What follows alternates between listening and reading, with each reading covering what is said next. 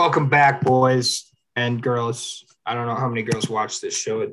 I'd imagine that our demographics are not very good from between the genders of male and female. Anyways, welcome back to another episode of Teeing It Up. I'm your host, Connor. I'm here with my friend, as always, from the Rochester Hills of Michigan, Vladi. What's going on, man? How's your Monday? Not good, not bad. Monday was fine. Worked from home. Managed to get some stuff done around the house while my family's in Bulgaria. I mean, just the work from home thing's really nice. Haven't been in the office in a week and kind of dreading going back tomorrow. But other than that, I kind of realized I played 54 holes of golf in 24 hours this weekend, starting Friday night, going into Saturday. I know you joined me. We had Aaron join me for 36 on Saturday specifically, but I played the day before that, and I was exhausted on Sunday. Yeah, I can imagine. So we, like he said, we played 36 holes together on Saturday. Super whim. It was not planned. And the first round, well, I will say it was 8 hours of golf because the first round was a long 5-hour round. Yep. The second round was an empty course, and we whipped through it in 3 hours. So it wasn't even 8 hours. But anyways, I got home. Our good friend Nick was at the Tigers game. So I flicked that on to kind of like have something to say to him text-wise. Saw Akil Baddoo rob a home run. It was sick. They ended up getting pounded. I was like a lot to a little. I went to bed. I watched like 2 innings. It's like 8:45. I try and like play on Twitter for a while, get the account buzz and get some feed, on our socials, as they say. But I was asleep by 9 o'clock and I slept until like 7:45, which is late for me. Hey, speaking of the Tigers, I didn't want to cut you off, but did you see the breaking news with them? They finally got in contact with pitcher Eduardo Rodriguez 7 months into the season, and he answered their call. That's a win for Al Avila. That's my GM going into next year. Yeah, so they did. It wasn't 7 months. He's pitched this year. What do you mean he's pitched this year? He pitched like the first like month and a half of the season. He was only missing for like June and some of July. Oh, that's great. Okay, my bad. So yeah, they didn't just sign him and then he just completely disappeared. I thought he never showed up. No, he's played about half the season. Oh, that's nice. Yeah, he was not very good for someone who we signed for like 20+ million, but yeah, he's back after a 6-week hiatus of not responding to phone calls. He apparently is in a good enough state to join the club, which is surprising given the state of the club recently. Yeah, hey, listen, man, he's back. He'll be throwing. He'll get some rehab starts. He'll join us in September when we're 35 games below 500. The Tigers are back. The Tigers are back and rearing up for year 8 of the rebuild, barring that Casey Mize and Matt Manning have like outstanding recoveries from Tommy John and can somehow pitch on day 1 of the opening day in 2023. Not happening. Which is not happening if you know the course of the Tigers. So, and even if they were year 9.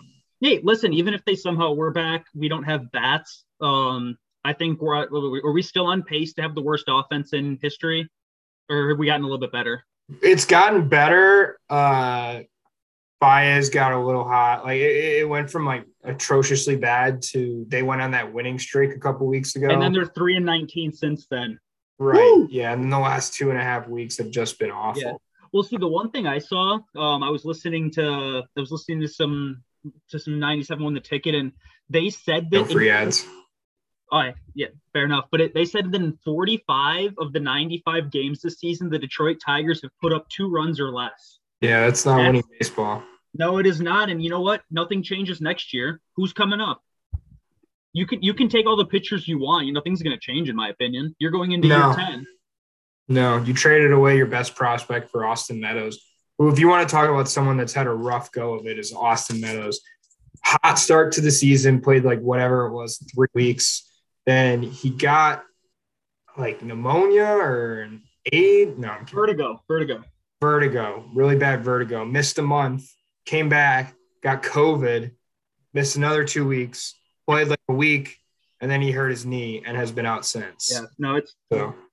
Again, enough of this team. We weren't planning on doing this. I just kind of wanted to throw some jabs in it. Probably the worst team that I've ever seen and will continue to see. But I don't know. Let's get on to what we actually plan to talk about. Where do you want to start? Yeah, let's start in hockey. So obviously there's still some great free agents still available. I'm going to paint the picture here for what the biggest news over the weekend was. So I'm going to start by saying you don't usually see superstars get traded for superstars in any major sport other than the NBA, where they're basically reality TV stars and they have home issues and immediately leave for new superstars. Because superstars are the only way you win in that league, and they're reality TV stars. Yeah. Anyways, the other three sports, you do not see superstars, current superstars, get traded for other current superstars. We had that on Friday night. Okay. Matthew Tkachuk, 24-year-old phenom, had 100 points last year. He's turning 25 in a couple months here. So young, heading into his prime here in the next couple years as he heads up to his mid-20s. Requested a trade from the Calgary Flames, kind of following Johnny Gaudreau, obviously leaving free agency for Columbus. The team kind of not necessarily in shambles, but, he's an American-born kid. His best friend that he's played his whole career with on the same line with is gone. Connect the dots. He's an RFA this summer, or was, and so he requested a trade. Some teams that were thrown out there were his hometown St. Louis Blues, who his dad, Keith Tkachuk, who is, if he's not a Hall of Famer, he will be soon, played a good chunk of his career in St. Louis, the end of his career. He played a good chunk of it in Winnipeg. I believe some other teams I saw were, in fact, the Florida Panthers. Basically, a lot of relevant teams. I even threw the hypothetical out to some people that the Red Wings should give up Tyler Bertuzzi, Philip Zadina, a prospect not named Simon Edvinsson or Marco Kasper, and a first-round pick for him. I would be completely fine. He's a legit top 15 to 20 player in the league, and he's only 24, turning 25. But he got – if the price that he ended up going for, I would not have wanted the Red Wings to take. He went for Jonathan Huberdeau, who is also, I believe, had 85, 90 points this year, is – if we're putting Tkachuk in the top 12 to 20 players, Huberdeau is right there in the 12 to 20 best players in the league. He's 29, turning 30 before the season starts. He's about 5 years older, 4.5 years older than Matthew Tkachuk. So that's kind of where that comes in. Mackenzie Weegar was also a part of the deal. Mackenzie Weegar is the second best defenseman on the Panthers. He's a number one on a bad team and a very good number two on a good team, like he was for the Panthers. A first-round pick, and then some guy I've never heard of whose name was like Schwint or something. Sorry, I don't get paid the big bucks to learn all these guys' names. Well, no, I mean, if you've never heard of the guy, I mean, you know enough about hockey where if you haven't heard of him, he's probably a non-factor. He's just one of those like, hey, we'll sweeten the pot with this guy. Just take him off our hands. So you got a top 25 to 30 defenseman in the league, a top 20 forward, and a first-round pick. Mind you, it's going to be it's like lottery. Right. It's a lottery protected, and it's probably going to be a top bottom 10 pick in the first round. Anyways, those three things for a young superstar to then thus take on the 8-year at $9.5 million extension. Huberdeau only makes $6.5 million. He's kind of a late bloomer. He's only really been the superstar in his prime as 26 to 29 years. He's a UFA. Mackenzie Weegar is on a very team-friendly deal. He's on a UFA. So I'll start with how it makes sense for the Panthers, what their goal was out of this trade. And I'll say the asinine trade that it was at the end. For them, they're looking at two guys that they don't see they'll be able to sign at the end of next year. And they say they see their window kind of as ongoing with the Barkovs, with Reinhart and all these deals they've made the last couple of years. Their window is this upcoming year, but it's also, the next 2-3 years that they have somewhat of a window to still be relevant. And they don't feel that Huberdeau or Weegar they'll be able to keep in their minds after this year being UFAs. Obviously, Huberdeau is going to get a much bigger contract. Weegar's also going to get a much bigger contract. They're right up against the cap prior to this deal. So they're freeing up cap space to then what Tkachuk, that 9.5 is less than what Weegar and Huberdeau would probably be making, much less combined going into next year. So right now they're opening up cap space for them to extend guys and get talent that they feel that they can keep, towards the end of their window, so to speak. So that's the justification there. They get a younger superstar who can play, who is already of Huberdeau's caliber, that they feel can, in his late 20s can become an even greater player than Huberdeau, that they can lock in long term and still have, free up available cash down the side between signing those two players. And the first round pick, you're planning to be good anyways, so you don't think it's going to be that great of a pick anyways. Whatever. The reality of this trade is you traded like I said, top 20 player in the league for a number one defenseman and a number one forward. You don't see two superstars go for one superstar. It just doesn't make sense. I as a team that's a winning team, I don't understand that you're in win now mode. I don't care about the window, beyond this year or this upcoming year, beyond 2 years from now. Who cares about that? You need the best roster from year to year. Look at what the Lightning have done. They've gone year to year. They've given big deals, and they've taken care of the guys they feel are the nucleus, and they go year to year with the support staff. They go year to year building it based on the support staff. And that's what I think the Panthers have failed to do here, and that now you're not taking care of your core long-term. You've now said, okay, Matthew Tkachuk is our long-term, but in the meantime, we're going to get rid of two big pieces of our core right now in order to get one piece of the core in the future. But it doesn't make sense to me. But didn't you mention that they might not have the cap space to bring both those guys back in the future? So, right, but I still don't I don't understand the 2-for-1 superstars. I still think my point is I think you play this year out anyways. Okay. You have a winning roster with them on your team. I think you're a better team with those two on your team than with just Matthew Tkachuk. With a roster that won the President's Trophy last year and is ready to win now, I don't see the getting worse this year to be good in years.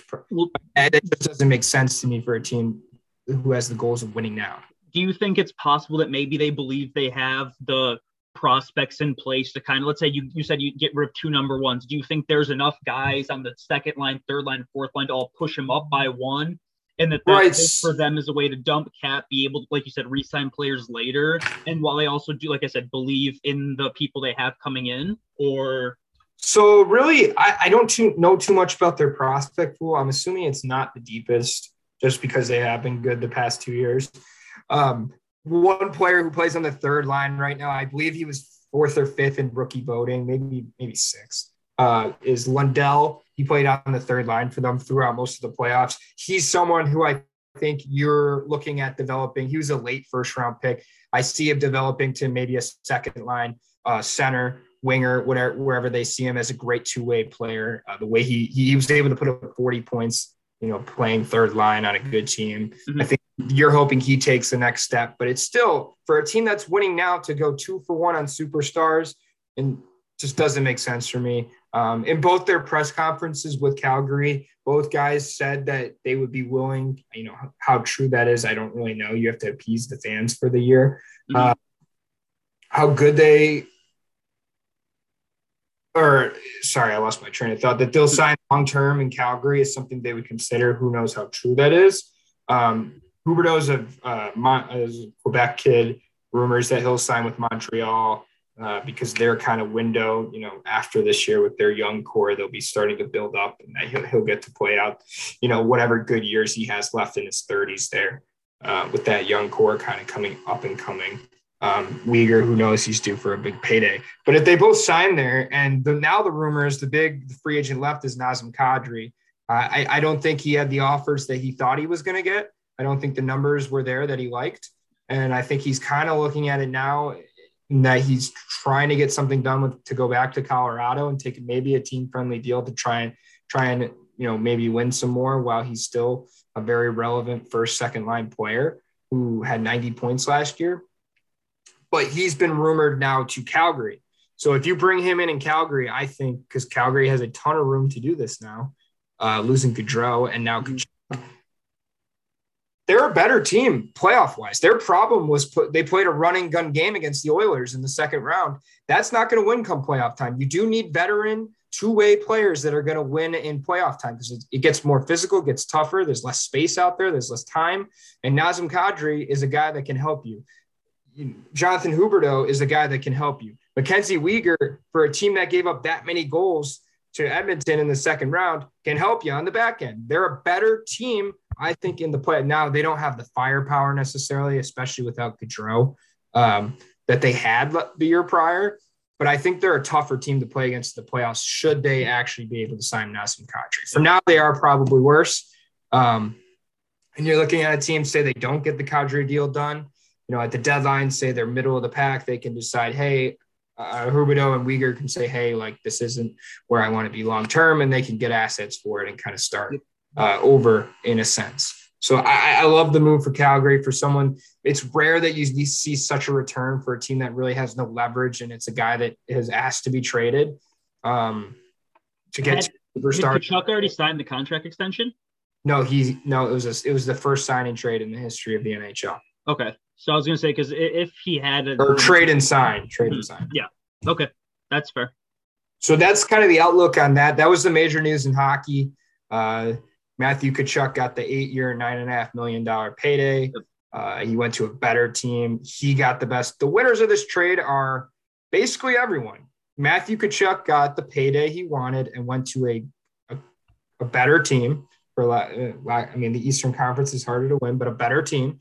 And Calgary got 2 superstars out of it. And really the ball is in their court on whether they want to continue to be a successful franchise here in the next couple of years, or if they do kind of want to take the steps and start to reformulate a roster. Where do we want to go next? I think we got some basketball stuff, some football. Where do you want to go with it? Let's get into the NBA. All right. The reality TV stars, as Connor calls them.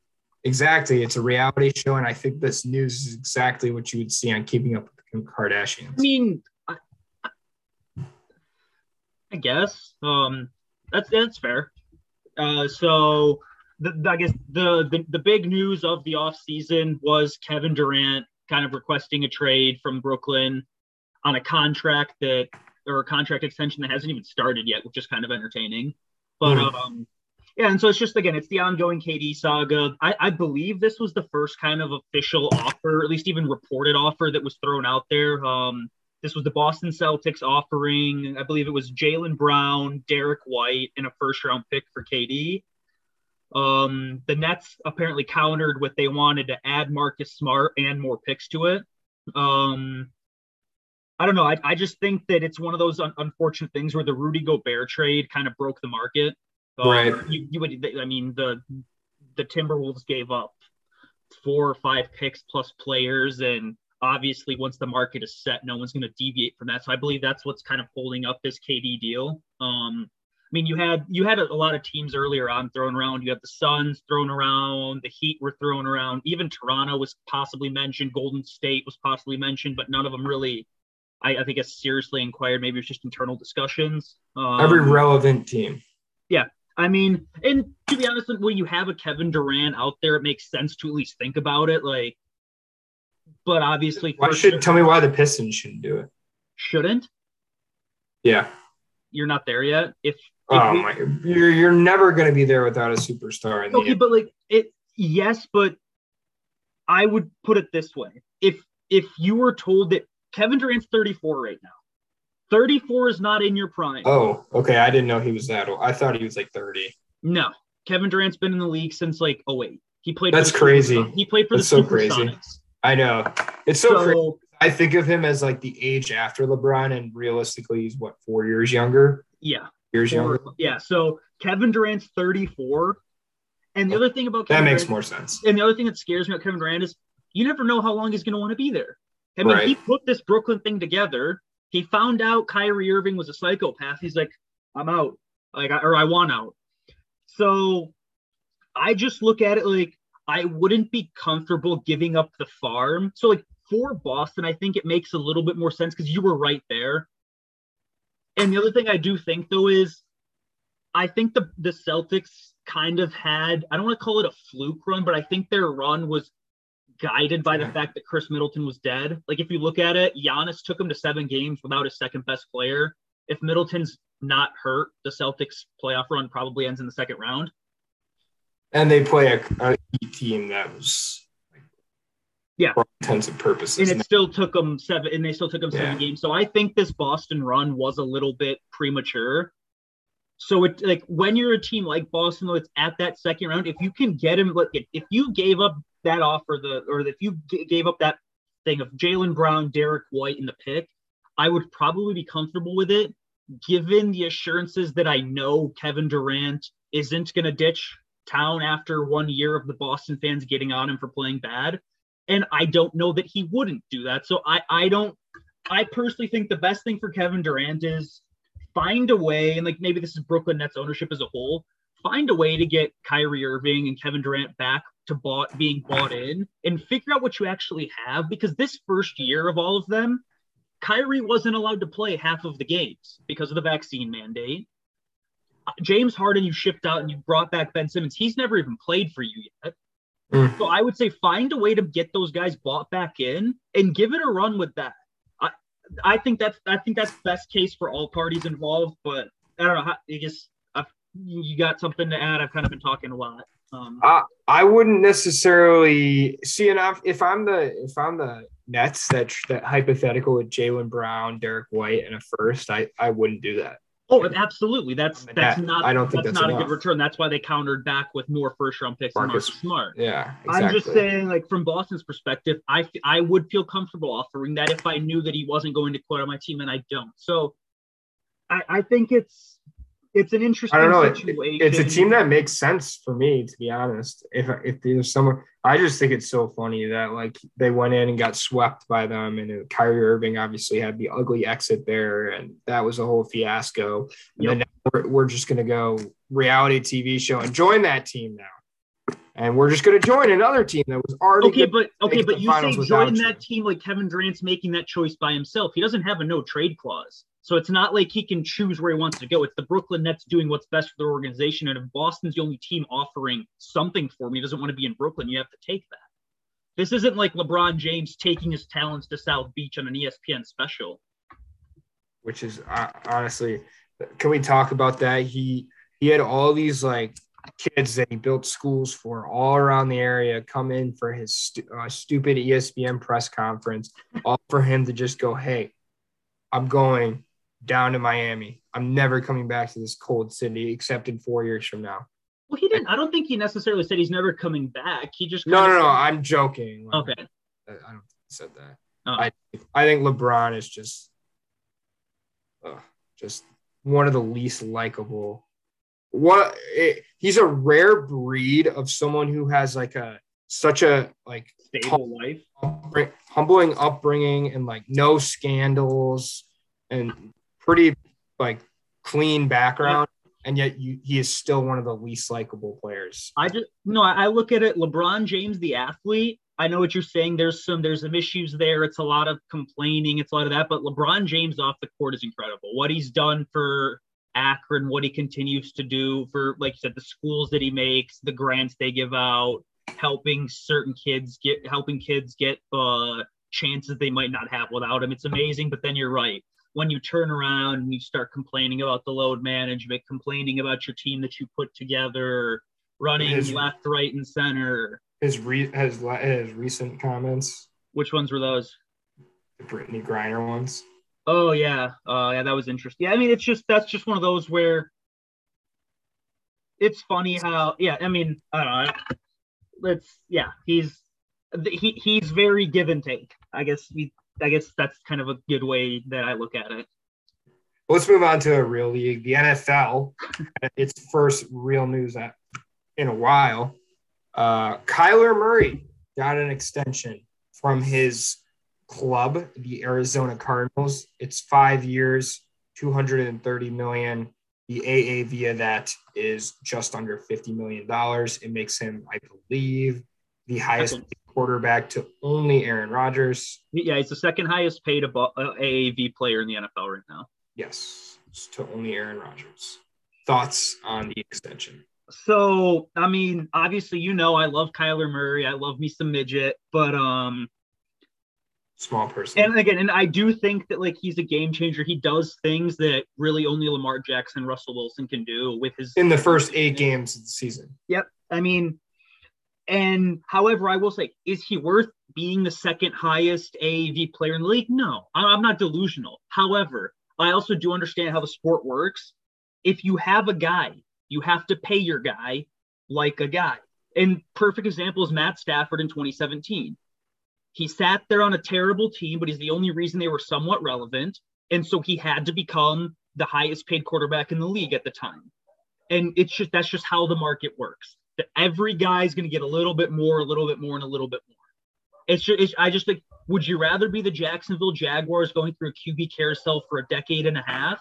Or would you rather get a guy who's proven he can win some games and then say, maybe I can figure something out in the middle of the first round. Maybe I can get lucky with a nice pick on defense. Maybe I find a stud receiver in the second or third round, and you get your complimentary pieces through that.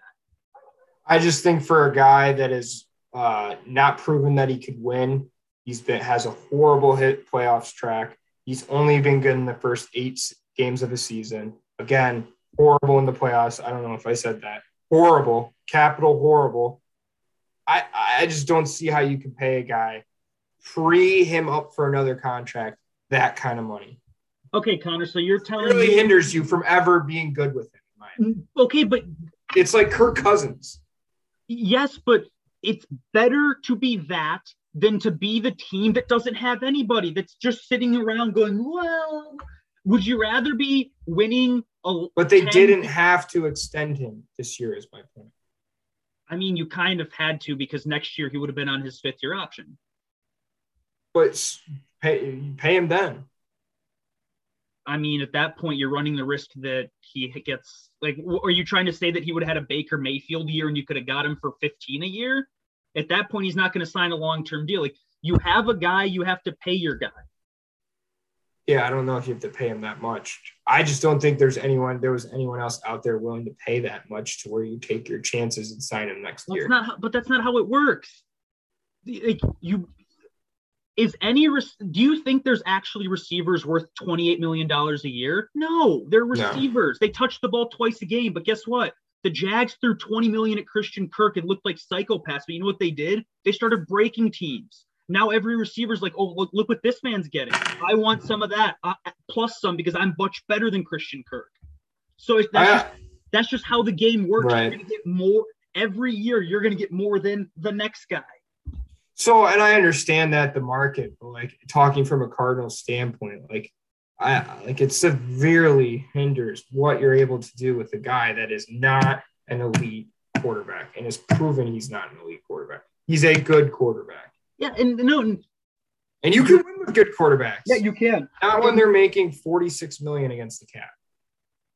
I agree. Like you said, most of the teams that win, or most of the teams that compete, are with QBs on either their rookie deal or Tom Brady on a team-friendly deal. That's usually how it wins. Or they're a superstar, or they are the superstar, like Mahomes. Yeah, but Mahomes was also on a rookie deal. They were allowed to do whatever they wanted at the time. Exactly.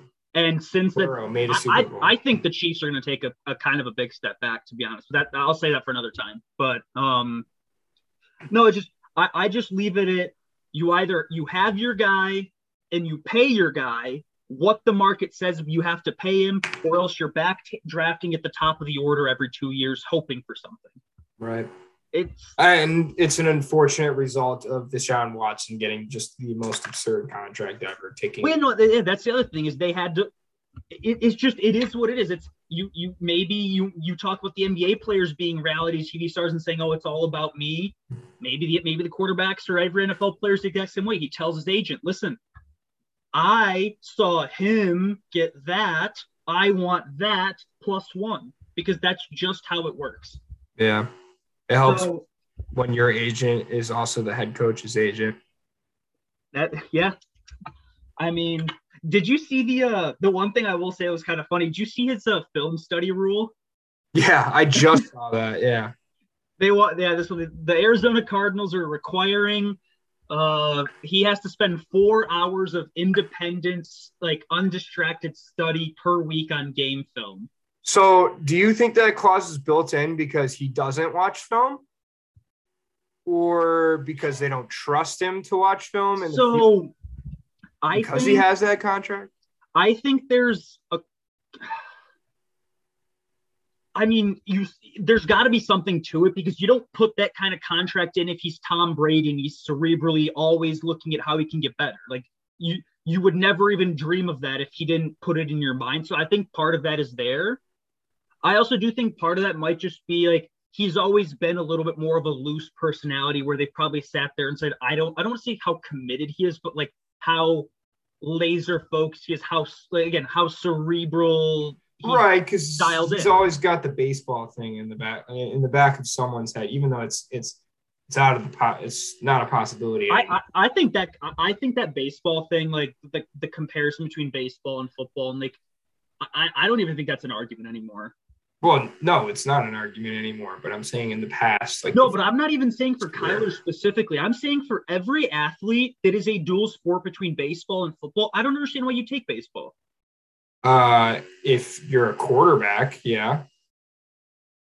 If I'm a running back, I'm going to play baseball. I mean, why would you play a sport with less service time? But that's also okay. But in baseball, your chances of getting off your rookie deal are so much smaller. In football? Yes. What are the odds you even make the majors in baseball? You're going to be spending 6 years driving through towns like Fenton, Michigan, and Dayton, Ohio, before they even dream of bringing you up to the big leagues. Well, we're talking about I'm talking about someone that's a top 10 pick in both. A top 10 pick, even in baseball, is still above a 50% chance of it. Maybe. I mean, okay, that's fair, but then you're only going to – I guess for a running back, it's maybe a little bit different, but you still have to wait 10 years to get your second contract because the club's going to play with the arbitration rules. And for 2 of your rookie years, you're gonna have 3 rookie years because they're going to wait for 10 days to go by till that stupid rule goes. And they're like, oh, look at that. He's still got 3 years left on his deal. The service time. Yeah, which is, speaking of, we talked about Juan Soto last episode. The Nationals are asking for 4 to 5 elite prospects, with at least 2 of them having minimal MLB service time for Juan Soto at the trade deadline. Yes, I mean, insane. It's crazy. I don't know. I think there's a lot to it. I don't know. You want to go on to make a list? Let's go on to our list. So it's a very slow time in sports. It's no hiding it. Like, we're sitting here talking about hypothetical trades and contracts because there's no actual news. There's no actual games going on, and baseball is completely irrelevant. So do you want to go with the fun one first? Do you want to go with the actual sports related one first? Let's do the sports one first. I like that. I say we end on a little goofy note. Top 5 moments in sports history. That's what we're doing today. That's our makeup. It's not I thought, okay, I might have gone about this a different way. I thought it was top 5 most memorable sports moments. I mean, because you personally? Yeah, so I went through. So I just put 5 as like my most memorable, and then I have 2 that I wasn't born for, and 1 that I don't really remember because we were really young. Yeah, so I mean that'll be interesting because all of mine are like most memorable for me and just like stuff that has like sentimental value to me. So, all right. Well, I mean, I guess this will be entertaining. Hold on, I'm gonna change mine because I can think of mine. Okay. But yeah. So, other than that, I mean, if I'm trying to think of other sports news while you catch up, but. This is a terrible downtime. We might have to jump into like the football recaps early. I mean, I don't know. Doesn't college football start up soon? Don't they start like last week of August? Yeah. So I mean, I guess that's one thing that's nice is a month from now we're gonna have some week 1 college football to watch. All right, I got mine. Wow, that really was fast. All right, well. All right, do we want to start just 5 down to 1?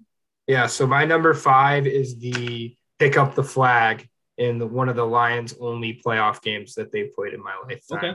I have it sketched in my mind Des Bryant running onto the field without a helmet on and going like, Which also was a flag. Should have been a penalty. Yeah. That should have been a penalty. That should have been.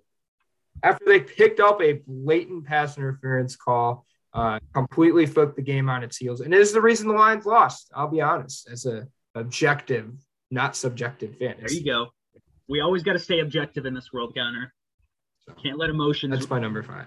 All right. For my number 5, I tried to pick things that were like near and dear close, whether it be favorite teams, local teams. So number 5, I went with, this is kind of like the least close, was the 2018 Croatia World Cup run to the final. You know, okay. My favorite player, Luka Modric. I mean, it was the little guy. So Croatia is a country of 4 million people. For reference, the state of Michigan is 10 million people. So you had a country half the size of Michigan make it to the World Cup final. I was in, the other thing that made it nice was I was in Bulgaria at the time. So there was a lot of I don't want to call it Eastern European pride, but the entire country was rooting for Croatia in every game. You had them they were a good team, well-knit. They were likable guys. It wasn't a bunch of divas. It wasn't they weren't hated at all. And they dominated their group stage. They played 2 games in PKs in the knockouts in the round of 16 in the quarterfinals. And then this is what really drills into my head is they had a showdown against England in the semifinals, and I hate England. I mean, I hate them. They've got that stupid media that's kind of like the blue wall in this state, in this country, where no one can ever say anything bad about Michigan because they're the leaders and the best.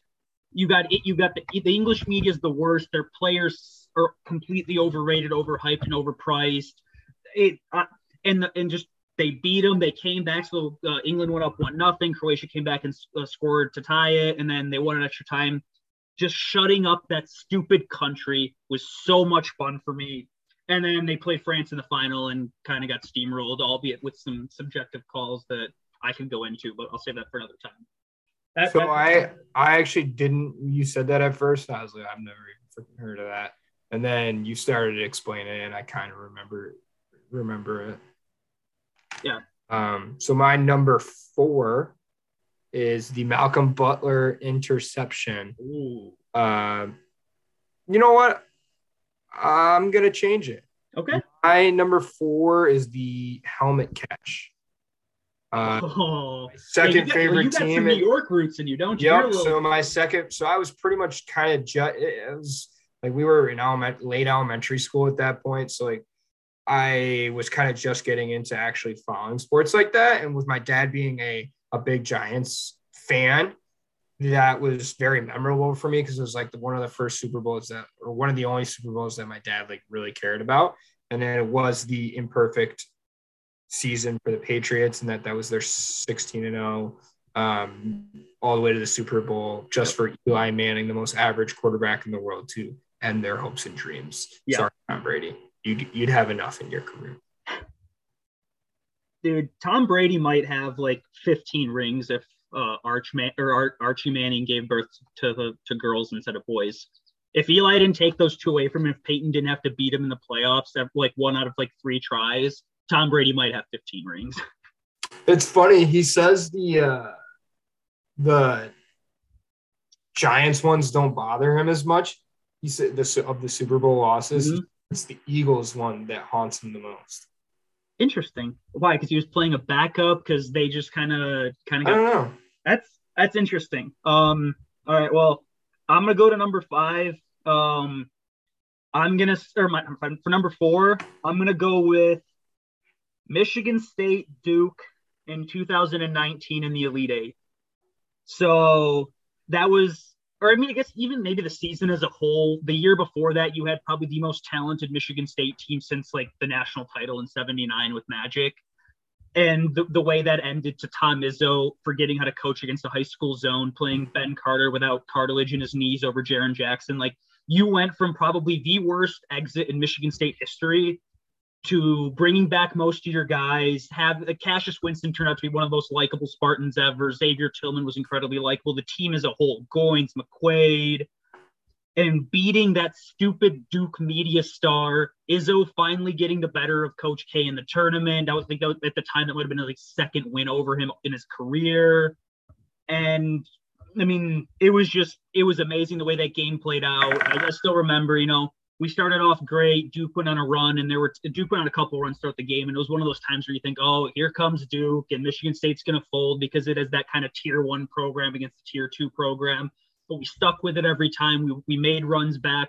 We punched back, and Goins hitting that 3. I just remember leaving we had a bunch of people over at my dorm room to watch that game. And as soon as Tillman threw that ball to Winston, and Winston started running the clock out, I was out the door. I was running to Cedar Village. We had a lot of fun. Lots of adult beverages were consumed that night, and then obviously I got to go to that Final Four game against Texas Tech. So I also do think that adds to it, no matter how it ended. I was going to say, unfortunately, that had just a very undramatic ending that they got killed. Matt McQuaid missing a practice session 3 is the only guy on his side of the court, and he clanked it. So my number 3, my list is ever changing because I keep thinking of new things. No, that's fair. And I think I'm going to have to kick one. Which one do I want to do? All right, I'm going to do Trouble with the Snap as my 3rd. It's so sad. I had family friends in from New York a couple weeks ago. Mm-hmm. They don't really understand.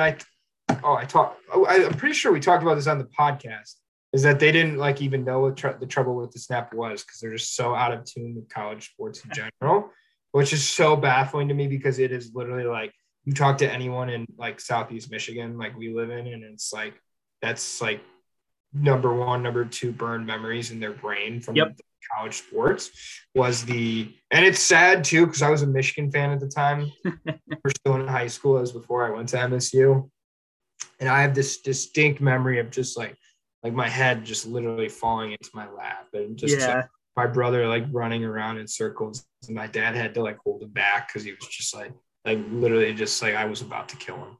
Yeah. I actually had the Trouble with the Snap game as well as number 3. That might be just the greatest and luckiest play in history. It kept Michigan State marching to the college football playoff. Like I said, I mentioned it earlier, we got to shut up the blue wall. That's always a fun time when people have to eat their words, and all of the Harbaugh polishing and Michigan polishing kind of had to stop.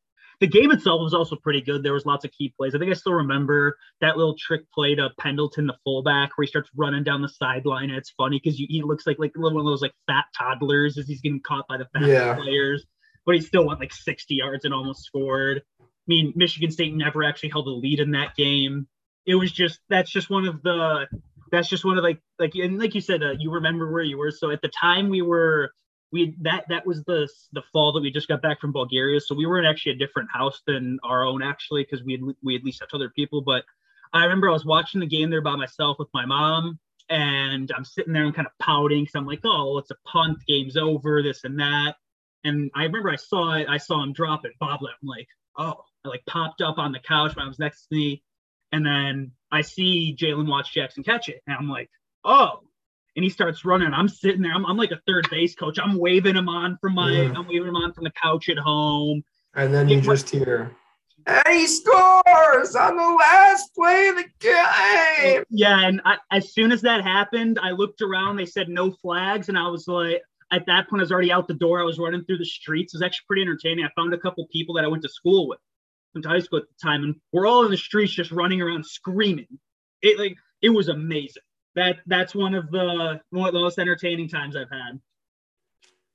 had. Number two, I am going to go with the imperfect game, Armando Galarraga. Ooh. I remember where I was for that distinctly. It's probably one of the most historic events in all of baseball that doesn't get talked about, because it's not really if you look at the actual box score of that game, you just see one hit, Tigers win 3-0. There's not much else to it. The whole backstory of Jim Joyce, the next day, the whole ceremony, him getting yelled at on the field, and then him getting interviewed. I kicked the beep out of that call. I took that game from that kid and I blew it. And Armando Galarraga's grace, and that's another call I could sink in. And he's Mario and Paolo when they were still Mario and Rod still. Yep. It's like, oh, he's out. No, he's safe. What, did he bobble the ball? Did he bobble the ball? And then he just was his foot off the bat? Yeah. But and then Rod Allen goes, oh, Jim Joyce, no. No, again, I'll give. Why is he safe? Why is he safe? He's out. Jim Joyce, no. Why is he safe? Again, I'll give Jim Joyce credit. He sat up there the next day and he owned it. Yeah. They stuck him right behind home plate the next. Just the point. Okay, you can go call balls and strikes tomorrow. Yeah, no, it's just that he owned up to it, which was nice. It was one of those where, as terrible as that was, it's a 28-out perfect game, the only one in history, the only one that'll ever be a 28-out perfect game now that replays are a thing. And that is sad. How badly do you think he was rooting for the batter after that call to get a hit? He was probably like, oh my God, please. Which I don't think that necessarily really wouldn't have changed anything. But still, I would be like, okay, you can get the next guy out, really, dude. Like routine ground ball. Yeah, that's tough. Wow. For my number 2, I went with this past year, the Real Madrid Champions League run. So it's not just one individual moment; it was a collection of them. Comebacks galore. Round of 16 against PSG. Go down 1-0, go down 2-1 or 2-0 in the second leg, and then score 3 goals on a group of mental midgets in the span of 15 minutes. Score 2 goals in 10 seconds, which was amazing. Then you followed up with the Chelsea game where you play probably your best game of the season in the first leg, and then in the away leg you're down 3-0. You need a goal just to send it to extra time. You get it late on. You score in extra time to beat Chelsea. You get to Man City. You play one of the more entertaining games that I've ever seen in the first leg against Man City. Then you go to the return leg where you're down 4-3 and Man City scores first. You're down 5-3, and then you score 2 goals in the 90th and the 92nd minute to tie it. And then you go to extra time and you win there. And then the Liverpool game, just that. They're doubted the whole way. And I mentioned this earlier, you have the stupid English media just polishing the knobs of all the English teams that Real Madrid played all the time. You had them sitting there saying, oh, well, they can't keep doing that. This is luck. Like, if you do it once, it's luck. When you do it the second time, and then you do it a third time, and then you do it a fourth time. It can't be luck at that point. That's just DNA, and that's the other teams folding like lawn chairs. If you do it one after another, and you keep repeating it, and every time they're sitting and you can hear the salt in the voices of those stupid people like talking like, oh, well, that's so lucky. How do they keep doing that? And I loved every second of it. Obviously winning, you win the Champions League again. It's great. It was very nice. I mean, I don't know. Fair enough. Yeah. For your number 1? Number 1. 2006 ALCS. Leo Ordonez sends the Tigers to the World Series for the first time in years. I remember I was at a Plymouth Whalers OHL game when this happened, and they announced it over the live speaker.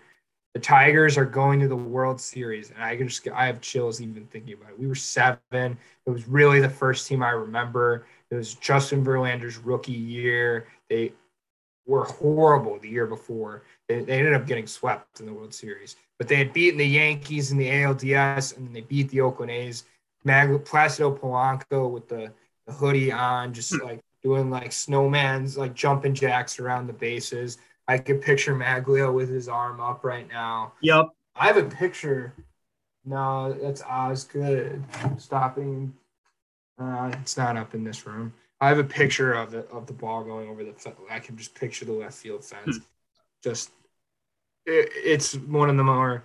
It's nostalgia. I was a huge baseball kid and history baseball kid, and that's just the hometown moment for me. Yeah. That's nice. Was that the swing and a drive deep left field called? Yes. Yeah. That's really good. I mean, I kind of completely forgot about that. I didn't really search too far back. I stayed actually incredibly recent. I think the oldest thing I had was 2015's MSU UMich game, but for my number one, I went with the Michigan State-Michigan football game in 2021. And I think the thing that made that there is because I was there, obviously still had student tickets. Just being in that recency stadium. bias at all? What?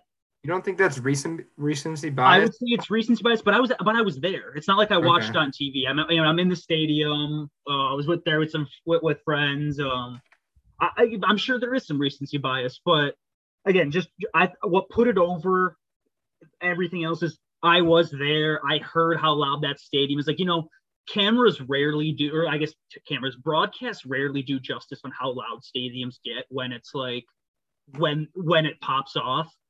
And again, the chance, the comeback itself, just the way that game played out was amazing. I still thank Jim Harbaugh for being an idiot and a sissy when they scored that touchdown to go up by 15, and instead of going for 2, they decided to kick it, which might be the stupidest thing ever if you look at it statistically. The difference between 15 points and 16 points is nothing. But the difference between 15 or 16 points and 17 points in a game of football is a whole possession. That's probably 10 minutes of clock. So, but believe it or not, I think Kenneth Walker just ran in his 6th touchdown of the game. If I can hear correctly from my house in Rochester, I think I hear the roar. And the best part was, so I had friends who were watching that game on TV, and they said that they could hear the roar of the crowd, so they knew something big was coming. Because obviously you have that slight delay. Yeah. And they could hear the crowd exploding, and they would instantly all turn their heads and watch the game. That's crazy. It was. I didn't hear it from where I was watching it in East Lansing. My fun story about that is when the second it landed, I didn't even wait for a flag. The second it landed, you talked about the Cedar Village, I was watching with like a Michigan fan too. And he is like a high school friend, didn't even say goodbye to us, just left out of pure just I jumped, yelled F yeah in his face, and just sprinted out the door. So yeah, I guess I'll kind of keep talking about that. So I had I was there with 2 Michigan fans. Oh, we were in the stadium, and they brought their Michigan gear in. We kind of snuck them into the student section, and they're getting chirped by the rest of the fans the entire time. And they had no problem. I kind of told them, I was like, guys, look, they're like, we're going to wear our Michigan gear. I was like, go for that. Just be prepared to hear every word in the English dictionary.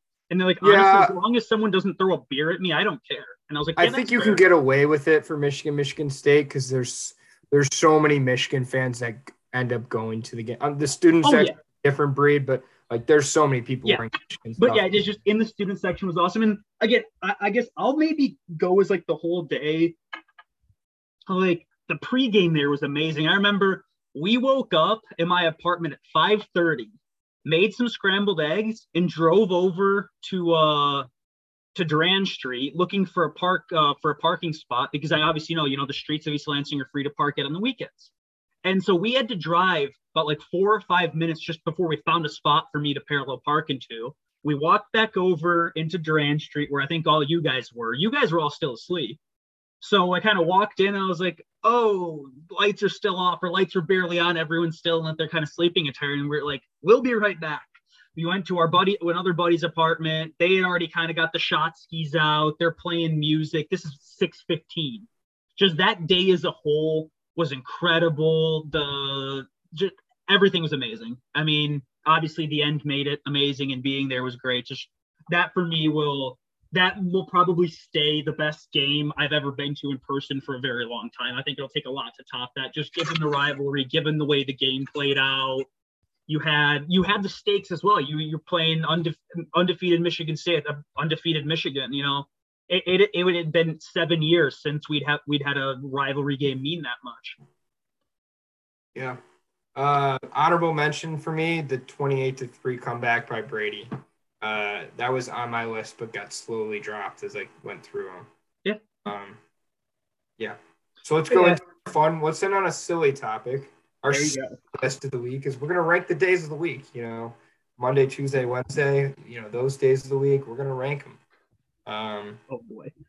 We want to go from least favorite to favorite. Least favorite to favorite. I'm super passionate about my list too. Oh, So, that's good. This will be fun. All right. Should I start? yes, go All ahead. right. My least favorite day of the week is Tuesday. Okay, so is mine. Yeah, I just think Tuesday is one day that's like, you don't even have like, with Monday, you look at Monday, it's like, oh, I don't like the fact that it's the start of the week. I have the whole thing in front of me. At least that's something to think about. You get to Tuesday, and Tuesday is like kind of like running the second lap of a mile. If you ever like, Right. if anyone ever like rate or did track in high school, and if you were the mile runner, Tuesday is that second lap. It's not your first lap. It's not your lap before your last lap or your last lap. It's that thing that just, bleh. It's that thing when you realize, oh crap, this is going to be a long week.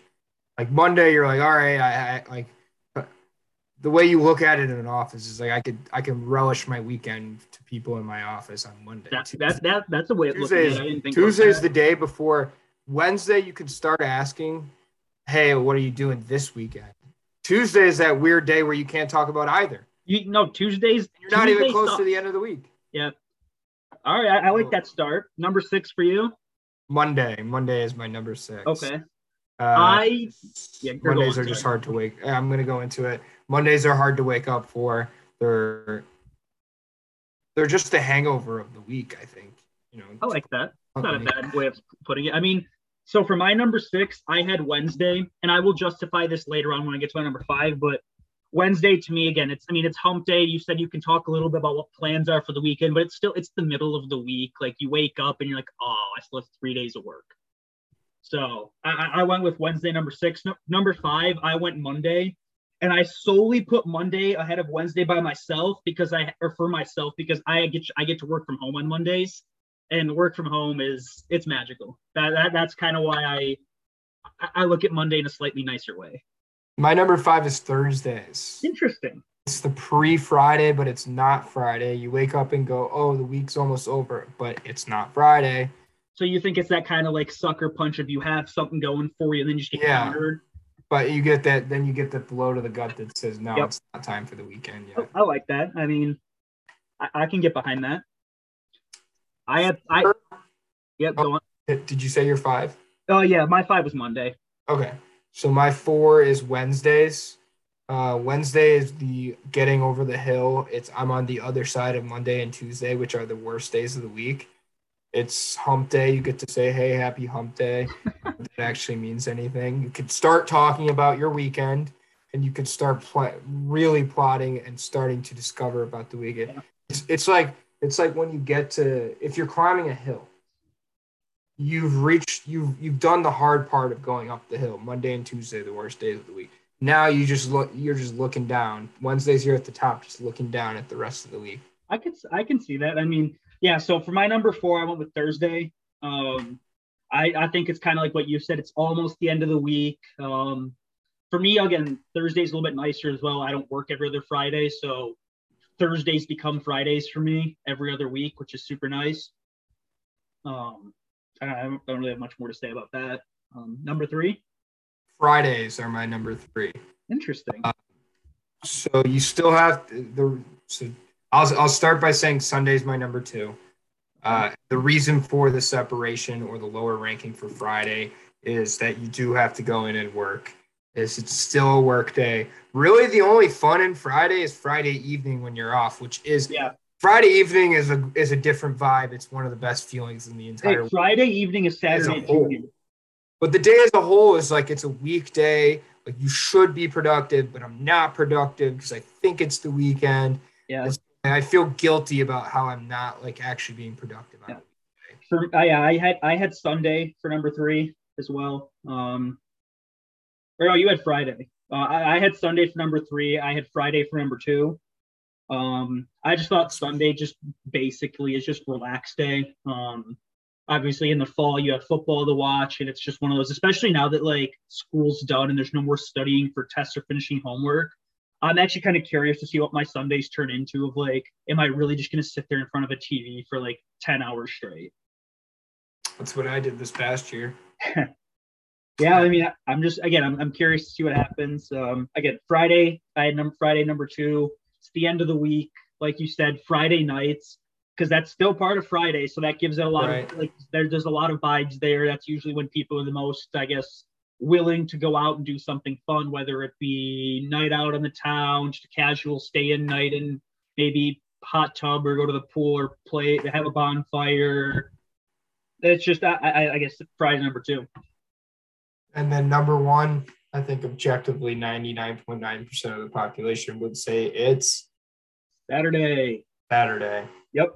It's sandwiched between, it's the weekend day where it's a whole day, and that you get the Friday night vibe on Saturday night too, because you don't have Sunday off, while also getting to enjoy the whole day. Yeah, I mean, I looked at it in the sense, Saturday just has so much like versatility to it. You can relax, you can vibe. People are still willing to go out because you don't work on Sundays. You have that blanket of, oh, there's still an extra day to, like, whether it be procrastinate what I have to do, or Saturday just has so much usage to it. You can do so much with a Saturday. So right. that was my number 1. Love it. Those are the days of the week. Yeah, we did kind of we think that in this dead period we might we start adding a little bit of like you said, goofy lists, something that doesn't need to be ranked. No one needs to care or know or even rank their days a week, but we feel like that's half the fun, is doing something entertaining, maybe branching off from sports a little bit during this first segment during each week. And that was our segment. Maybe we'll do that a couple more times before football starts, and then we'll see where we go from there. Right. So let's say our sayonara's. So for those of you that have made it through the episode, I'm going to share a secret with you. Secret is that Aaron, you suck at golf. We did get waxed. All right, everyone have a good day. Yeah, no, once again, share with your friends, follow on Spotify. I think that's kind of taken over as our primary method of distribution for everyone, just because it's so much easier to kind of listen to. So share this with your friends and follow on Spotify, and stay alert, hit them straight, and we will see you guys next Monday. Bye. Peace.